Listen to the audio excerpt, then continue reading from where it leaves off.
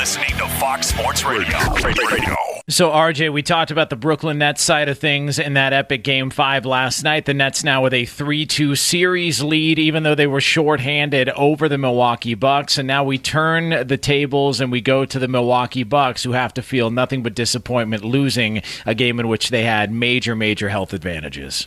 And let me turn it to you, because you were the one that went to the subject, and I think it's a great one. How big, if you're looking at this not as a fan, but as a team builder, as what is the direction of a small market team with a superstar? We can debate Giannis's ability to create his own shot.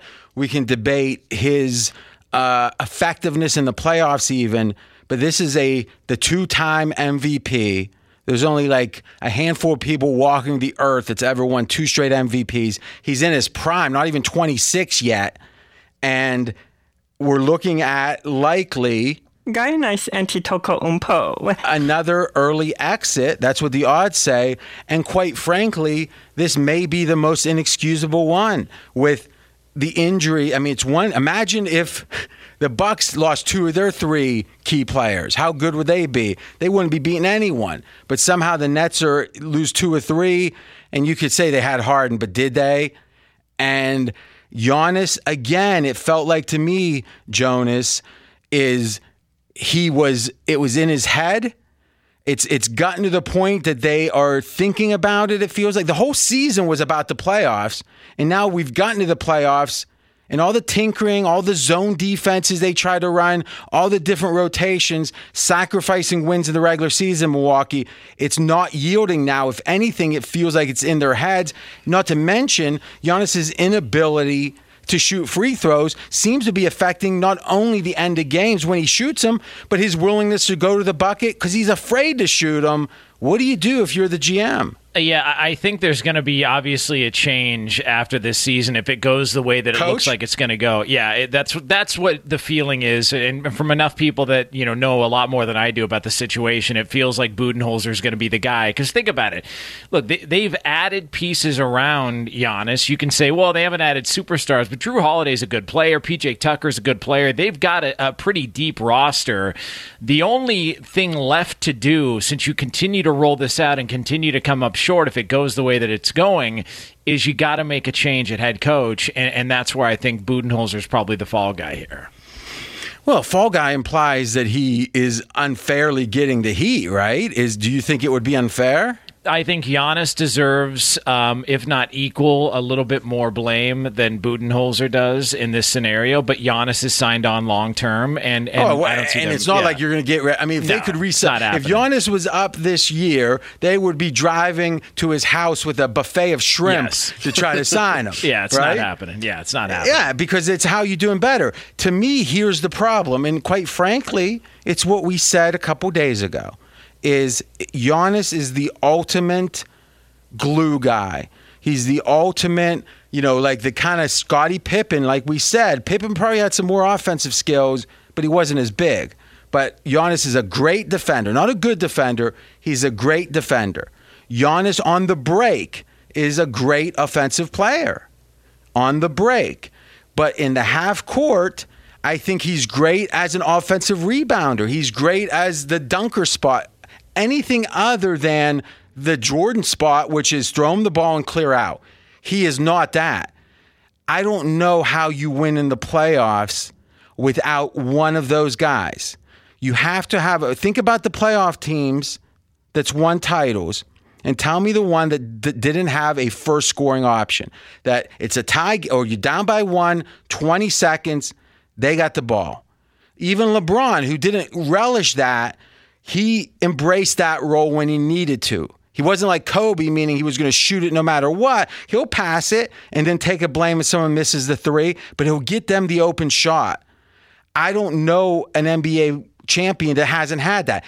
Holiday is not your first scoring option, and Middleton is not your first scoring option, and PJ Tucker certainly isn't.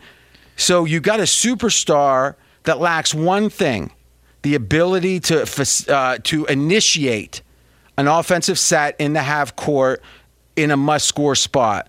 Why? I think it's I don't say malpractice very often because I hate when people say it. It's GM malpractice that they spent all the draft choices they did to get Holiday, who's a heck of a player himself. He's a glue guy. Yeah. But you got to spend some of your currency getting that A1 score.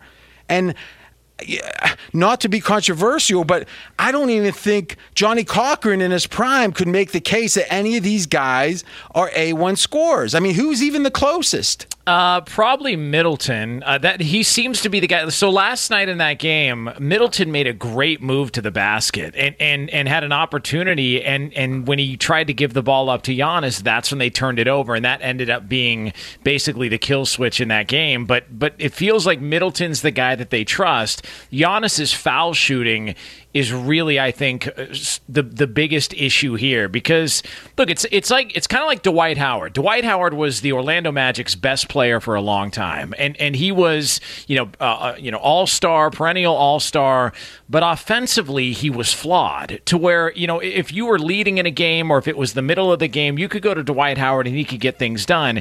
Great defensive player, all that, but late in games it wasn't like you could trust him to get you a shot. And I wonder if there's a similar comp between that and with Giannis. And as we saw, Orlando wasn't able to break through during those great runs either. If there was a comp there, it's really to the detriment of Giannis because it's a different game today. Yeah. Whereas whatever limitations Howard had in his Orlando prime, it was still viable to play a back-to-the-basket type, go to the post in a key possession, Kareem style. Obviously, back in the 80s, they went to Kareem a lot in those spots. Kareem made his free throws. Kareem had an unstoppable hook shot. Giannis doesn't even post up, it seems like. So, and I think the free throw shooting isn't the biggest problem. It just makes it worse because even if you're not the one who's initiating, let's say they accept Giannis isn't initiating, because it doesn't seem like they try to force him to initiate anymore. But if you're afraid to throw him the ball because he's going to get nervous because he might shoot a free throw, that seems like a bigger problem. Now maybe you shouldn't even be on the court at that point, right? At the high pressure spots in the game. And how can that be your best player? Like to me, Kevin Durant, one of the things that was so great with his performance yesterday was a lot of basketball guys that are really knowledgeable said that Kevin Durant's the best facilitator in the history of the game. Meaning you put him on with other good players, and he's been smart enough to get with other good players, he's going to find the right shot, he's going to take it when it's right, but he's not going to force it. He's like a very much spread it around, get other people involved, facilitating, which again, a Kobe didn't care as much about that. He wanted his points because he thought that was the best way to win. The fact Durant had to be the A guy and the B guy yesterday, and he was able to, that was awesome. The fact that Milwaukee doesn't have an A guy, I mean, could you say maybe, and Mackenzie said maybe the 2004 Pistons, I mean, was Billups not an A scorer on that team? Mr. Big Shot sure definitely hit a couple of big shots down the stretch. Yeah, I mean, I don't remember exactly how they initiated their sets, but I mean, the fact we're going back 15, 16 years to even start thinking about a champion without a A1 or A1 initiator tells me Milwaukee's problems. And it's also being on the same stage next to Durant, because look, Giannis is a great player, but when you see him on that stage next to Durant, it makes it look that much worse. And the fact that one of the conversations afterwards were, okay, so you're not effective at the foul line. Maybe they can't trust you to get a shot when they need to. You're supposed to be a defensive MVP, you're a defensive player of the year type guy. Why not take the responsibility of covering Durant? And he didn't do that. And that was one of the discussions afterwards in which he said, I would like to take that responsibility in Game 6, and I'm hoping Coach Budenholzer will let me, which I don't know if that was throwing him under the bus, not speaking word for word, but I wonder if there's sort of a rift developing between those two guys, if not already. Fox Sports Radio has the best sports talk lineup in the nation. Catch all of our shows at foxsportsradio.com. And within the iHeartRadio app, search FSR to listen live. And I'm not trying to be a hot take artist here, because I'm not. Cold cash over hot takes. Is Giannis a great playoff player? I mean, if his only games were in the playoffs, and if that's all we knew of him, is he a great player? Is he one of the top 15 players in the NBA in the playoffs?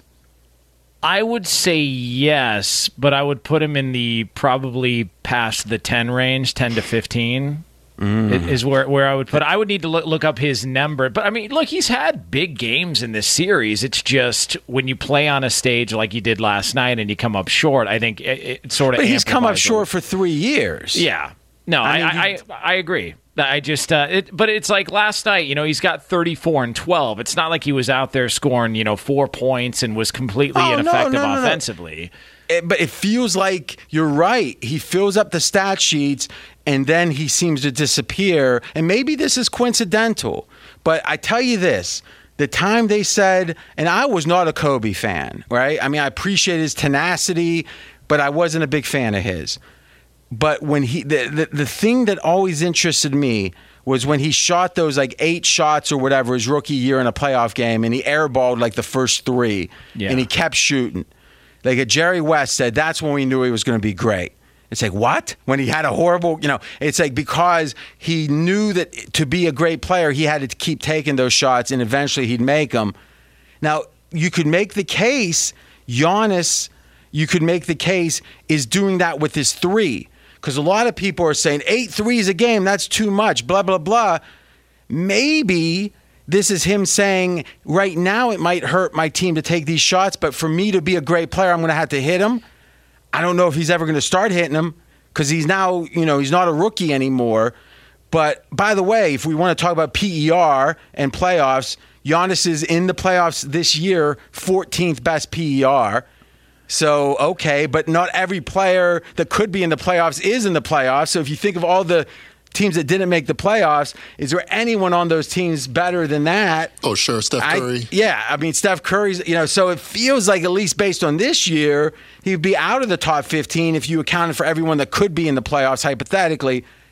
But what we know for sure is you're not going to win let's see if we agree with this, Jonas. You're not going to win a title on Giannis's back with him playing like this. No, as of right now, no. You can't say that. And here's another thing, and this would take a ton of research to look into, but I wonder what his numbers are in the final 2 minutes of games. Like, especially in the postseason. Like, I'd be even the final 5 minutes. Yeah, like final 5 minutes, 4, like whatever. Like, I wonder in those. I think I can look that up. Yeah, in those crucial numbers, I would love to see what his numbers are at that point. Be sure to catch live editions of Straight Outta Vegas weekdays at 6 p.m. Eastern, 3 p.m. Pacific.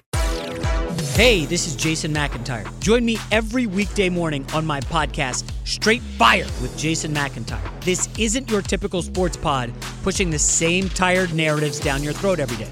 Straight Fire gives you honest opinions on all the biggest sports headlines, accurate stats to help you win big at the sportsbook, and all the best guests. Do yourself a favor and listen to Straight Fire with Jason McIntyre on the iHeartRadio app, Apple Podcasts, or wherever you get your podcasts.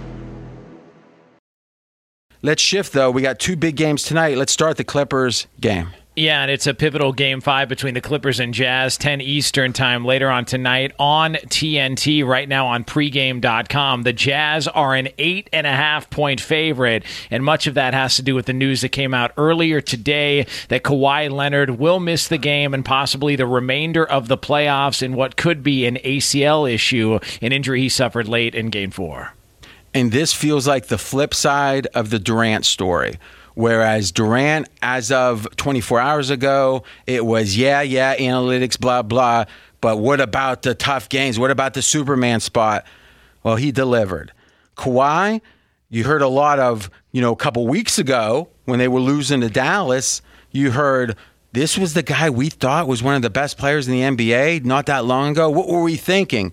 To Game 6 was maybe one of the best games we've ever seen from a player, to a number of real strong performances against Utah, but now Mr. Load Management is hurt.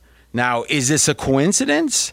That's the thing about injury is you could say, oh, Jordan never got hurt after his second year. How much of that is luck? I don't know. But boy, Kawhi certainly feels fragile. And that's one of the things about the NBA playoffs. You've got to win 4 series. and you got to win 16 games, and it's grueling. It kind of explains why load management in January and February makes sense, but even with that, Kawhi doesn't look like he's going to be able to make it through. And if you look at the odds, Jonas, the odds say that he's not coming back. Right now, to win the series, the Clippers are plus 275. Now, what's amazing is we had, and this is a nice opportunity, we had the odds after Game 4 with Kawhi assuming he was healthy. And now we have the odds before Game 5. So it's really the same situation. It was tied 2-2 right after Game 4. Utah was minus 125. Right, so just smidge over 50% the Jazz were, assuming Kawhi was healthy. Now, without Kawhi being healthy, no games played, Utah was minus 315. Wow. So it went from about 53% to 75% Utah. That's the difference Kawhi makes. One player makes. Fox Sports Radio has the best sports talk lineup in the nation. Catch all of our shows at foxsportsradio.com. And within the iHeartRadio app, search FSR to listen live.